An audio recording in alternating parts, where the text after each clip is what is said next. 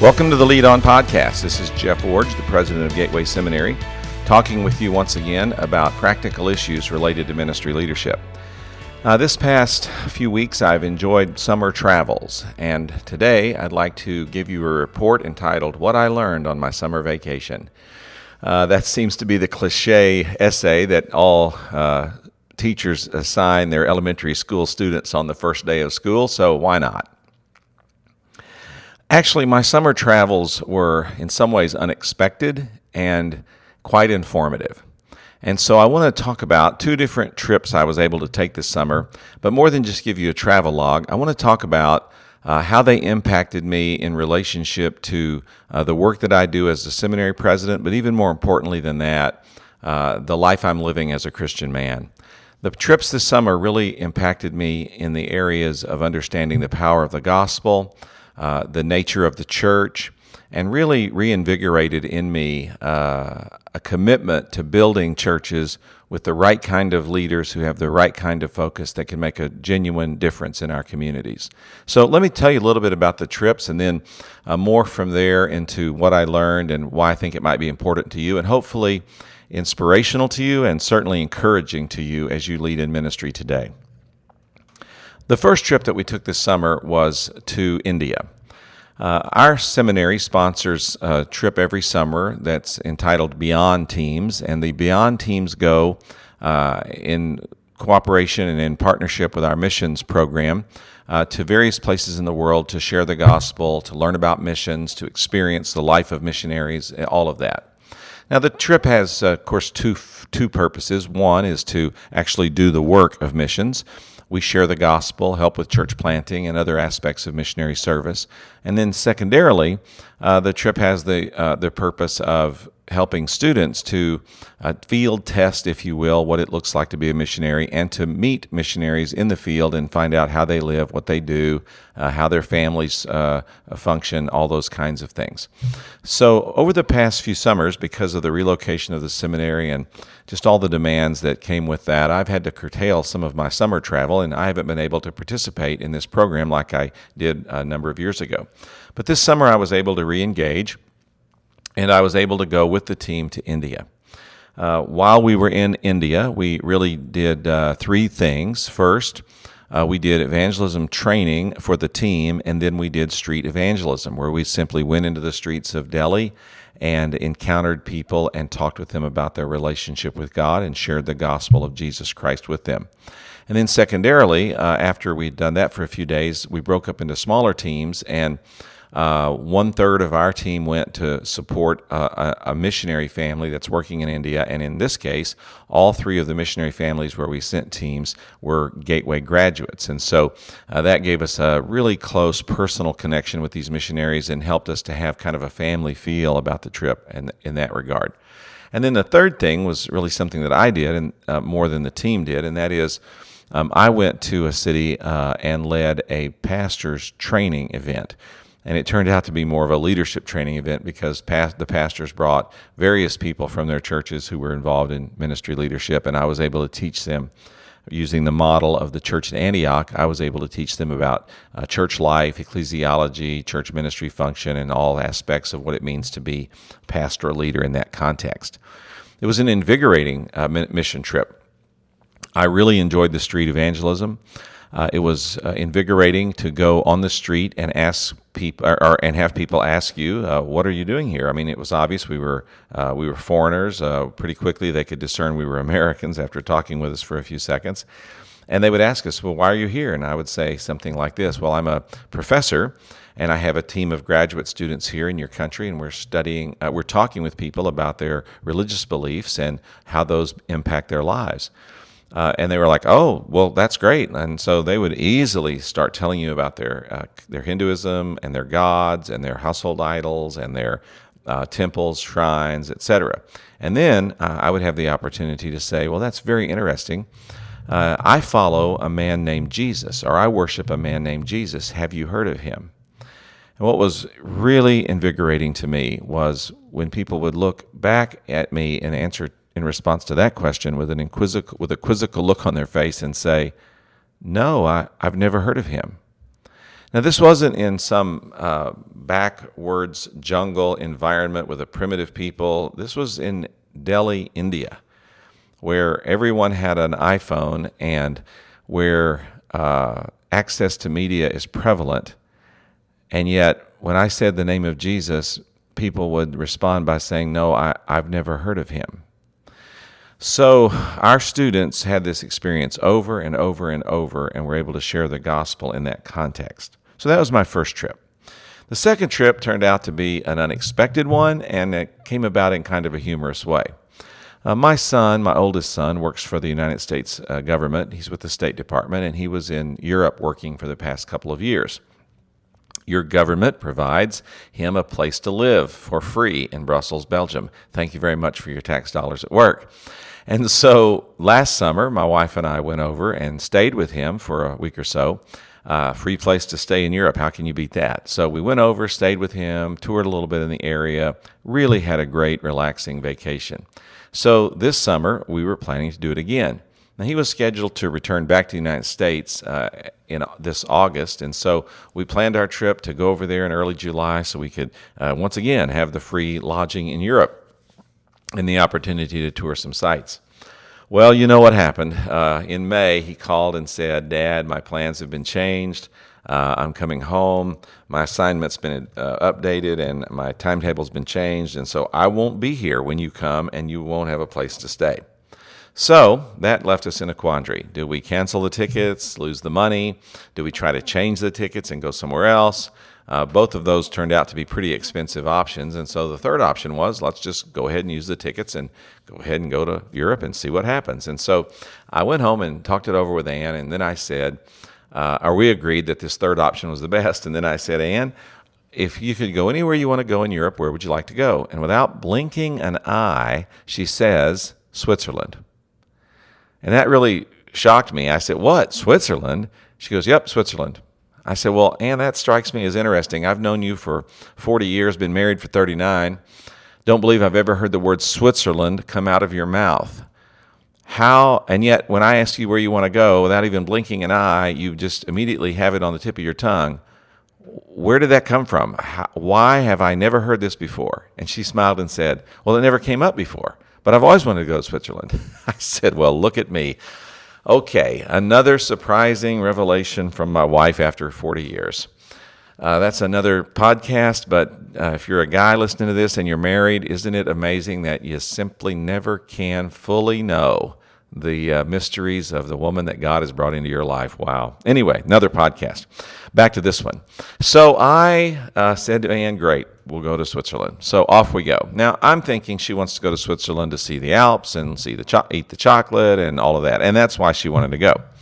But then after we started planning the trip, I realized that there were some pretty significant historical sites in Switzerland that I also wanted to see. In fact, I've always wanted to see. So we wound up going to Switzerland to see, first of all, in Zurich, the home of and the church where Ulrich Zwingli did his early ministry. Now, that name may not be as familiar as some others to you from church history, but really there were three men that were instrumental in the Protestant Reformation. Of course, Martin Luther, we all know him, and John Calvin, we've almost all heard of him. But there was a third guy named Ulrich Zwingli who was also extremely significant and very influential in his day.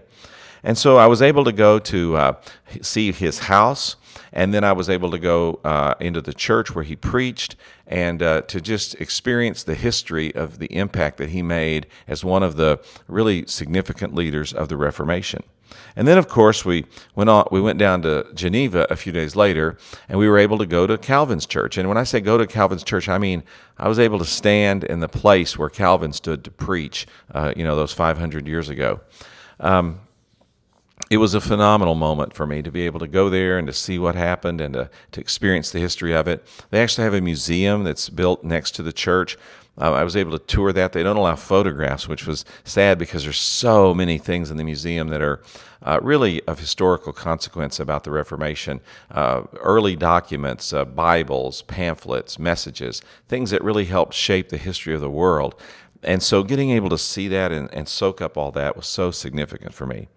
Now, from those two trips, those two sites, Zurich and Geneva, and studying Zwingli and Calvin and going to the places where they did their early ministry, I was once again overwhelmed by the power of the gospel.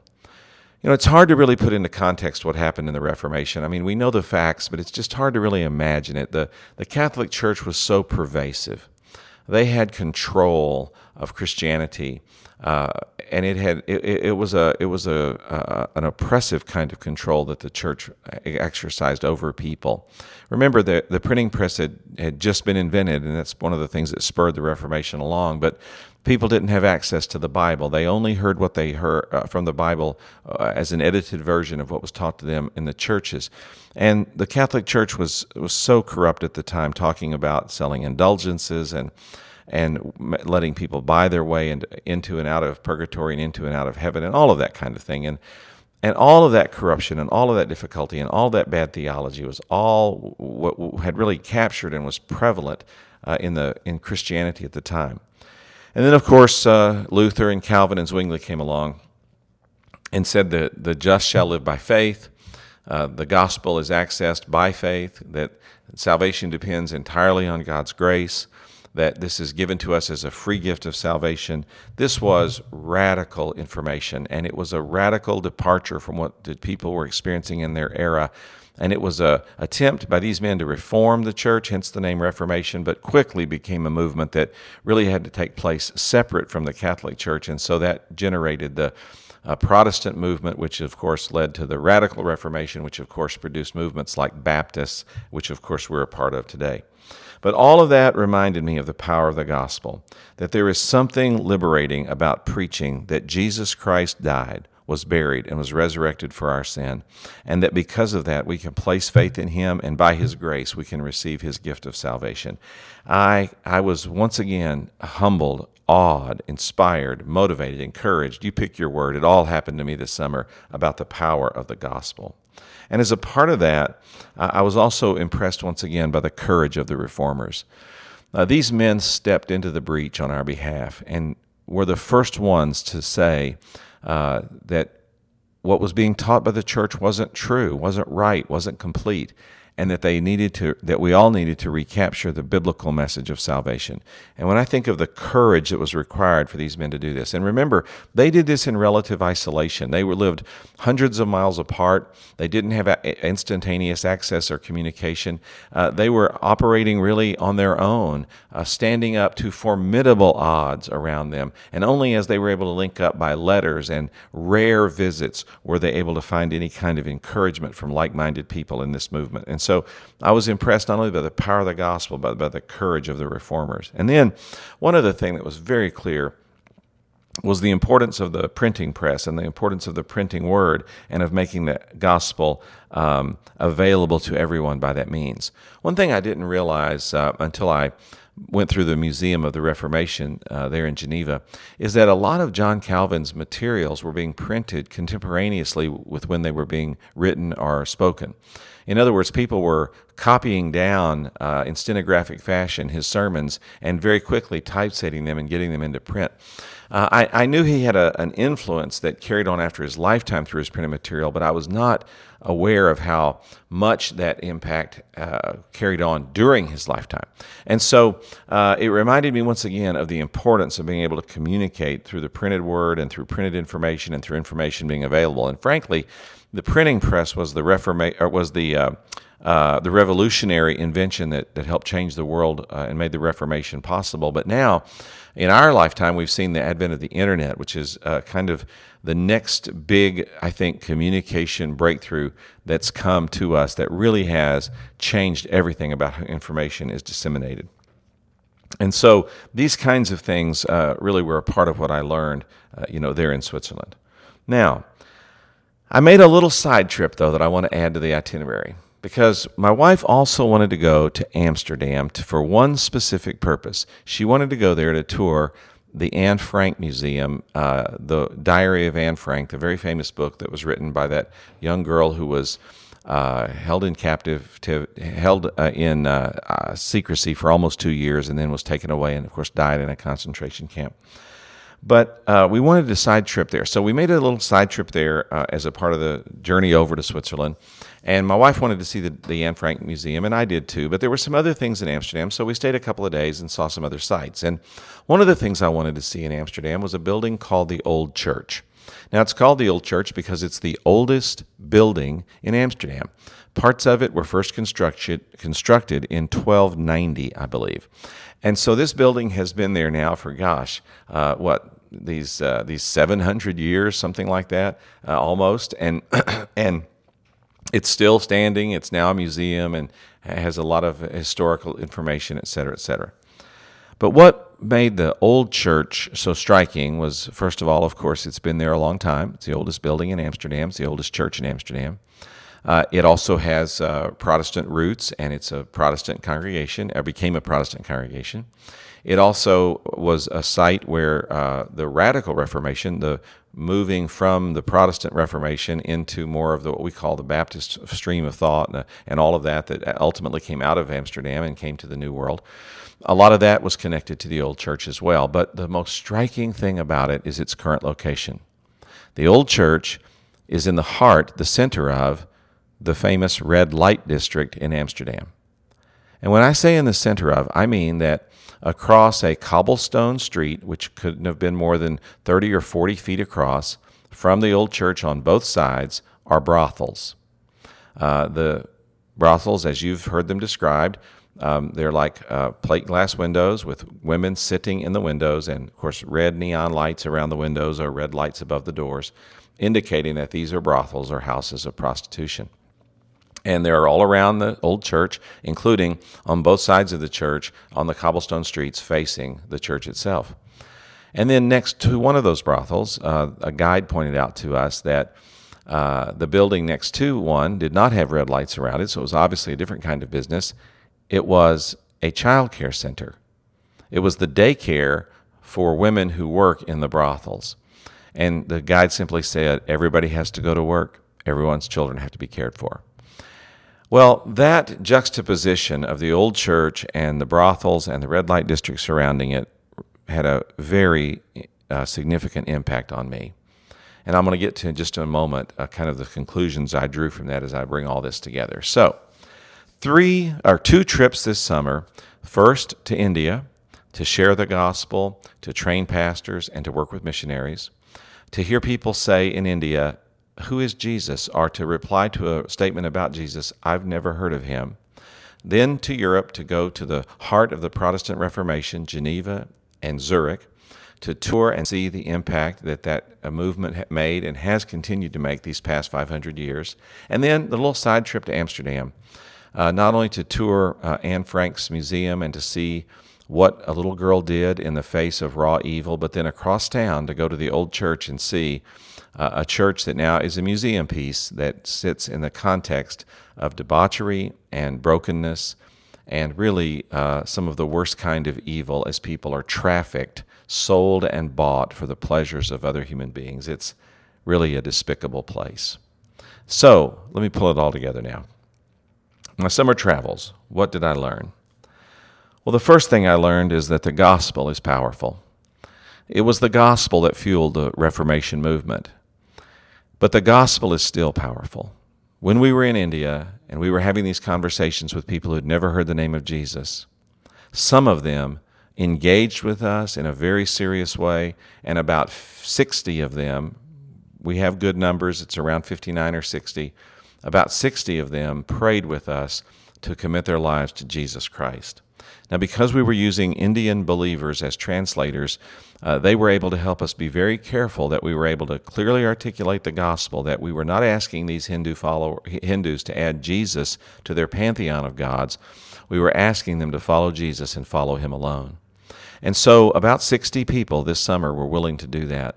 And our team was instrumental in sharing the gospel with people and seeing the gospel transform their lives. But then beyond that, when we went out to work with the churches and to worship in the churches, we saw vibrant believers worshiping the Lord, loving each other, and making a difference in their communities. I was able to worship with about 35 or 40 believers in a church that meets in a house in a city called Punta. I was mesmerized by the worship. It was energetic. It was thoughtful. It was biblical. Then the preaching, there were two messages. I was able to deliver one message. Another preacher was able to deliver another one. And these messages were rooted in Scripture, communicated aspects of the gospel and of the importance of living the Christian life, and challenged people to take the gospel, to live the gospel, and to spread the gospel. It was a powerful experience of worship. And so I saw in that moment the transformative power of people coming to faith in Jesus, and then the church coming together to worship Him. And being a part of a movement of churches across northern India, there's about 1,300 of these kind of churches that have been identified that are affiliated with the networks that Southern Baptists are supporting in that region. And to see the leaders of those churches come together for the training conference I led, and then to know that the church I experienced on Sunday is just an example of what's going on all over northern India, it was so encouraging to see the power of the gospel.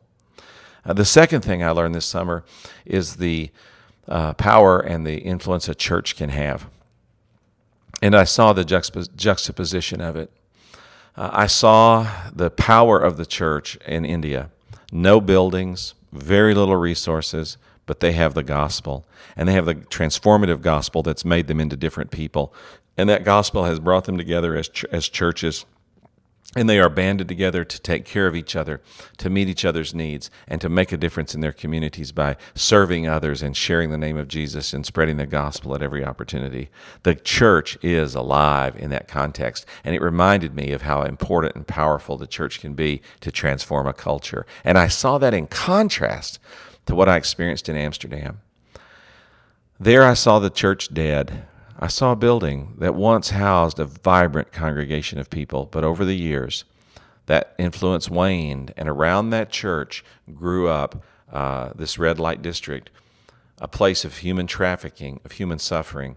And please don't tell me that legalized prostitution eliminates all that. You're naive if you think that. Just walking through that community and seeing the brokenness, the sadness, seeing how women are being used, and not just women, but some of the houses of prostitution have men in them working as prostitutes as well, and seeing how they're being used and abused. It's heartbreaking. And then to think about the children that have been produced by those unions, and those children growing up and being put in childcare during the day so their parents can continue to work as sex workers. To see all of that taking place is one thing, but to see it taking place literally across the street from the oldest church building in Amsterdam, now a museum, just a dead relic, reminded me of what can happen to the church if we lose our vibrancy.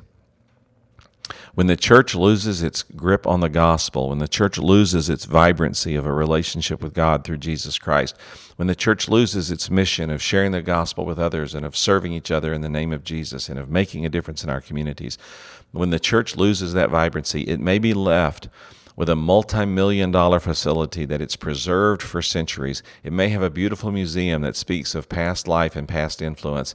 It may be connected in significant ways to historical movements of what's happened in the church in the past, but it's dead today. And you contrast that with what I saw in India. Vibrant life of the gospel, and of people who believe the gospel and who live the gospel, and who in the context even of persecution have decided to stand together and serve their communities and make a difference in Jesus' name. That is the church, and that's the church that it's worth living and dying for today as a Christian leader. And so while I was impressed by the historicity of what I saw in Amsterdam, and I certainly was impressed by the historical nature of the Reformation churches I saw in Zurich and Geneva, despite all of that, all of the trappings, all the power, all the history, I would take those people I worshiped with in India every time as the truest representation of the church in the 21st century. It's people banded together around the gospel, worshiping, serving, loving. That's the church, and that's what's making a difference in our world. And so while I value the history of what's been accomplished, I'd rather look forward to the future of what can be done through vibrant people coming together in the name of Jesus. Look, I saw the power of the gospel this summer, and I saw the power of the church and the nature of the church when it's truly functioning, and I want to be a part of that movement. And then I saw one more thing. I saw it in Amsterdam in Anne Frank's museum, and I also saw it in India, and that is I saw the church when it stands up and Christians when they stand up in the face of raw evil and what it can cost them.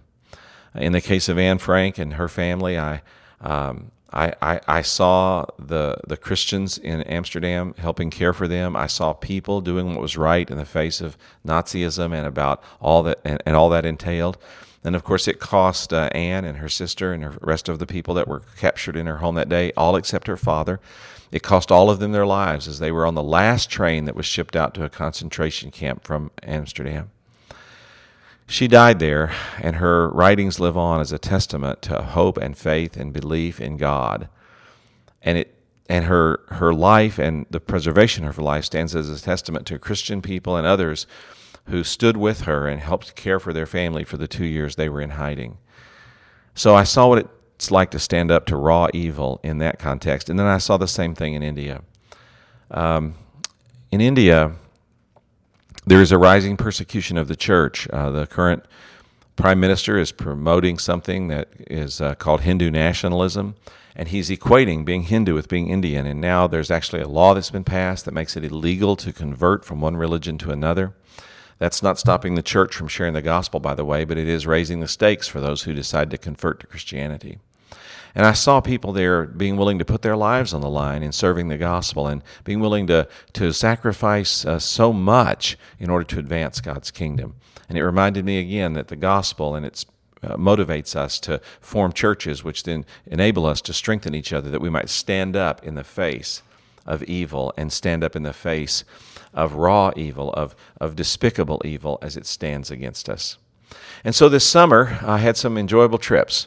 Enjoyed the trip to India, enjoyed the trip to Europe, but I was surprised at how God used these trips to interweave the experiences from both locations into kind of a mosaic of understanding for me and really impacted me on a personal basis. I want to just leave you with this. The gospel is powerful. It really does change lives. It launched a movement called the Reformation, and it's causing hundreds, if not thousands, of people to come to Christ today in India. The gospel is powerful, and the church is transformational. I saw the power of the gospel demonstrated through the church in India. I saw the record of the power of the gospel demonstrated through the church in Europe. And while I appreciate the one, I long to be a part of the other. And then finally, I saw the power of the gospel and of it being lived out and what it can mean as we stand up to evil in our world. I saw the vibrancy of that in a little girl named Anne Frank. I saw the faithfulness of that in the people who cared for her family and helped them while they were in hiding. I saw the drama of it in India as people are standing up to governmental opposition to their advancing of the Christian faith.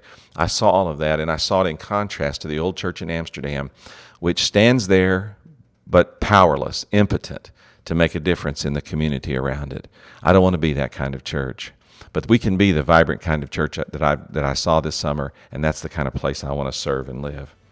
The church, the gospel is powerful, the church is transformative, and we can stand up to evil, and we can make a difference in our world, but if we're willing to pay the price to do that. Well, I hope you enjoyed this travel log, but more than that, I hope you're encouraged and inspired by how God spoke to me this summer, and I hope He's working in your life just as powerfully to remind you of these great truths, that the gospel is powerful, the church is transformative, and we can stand up to evil and make a difference in our world. Hey, we can do it as we lead on.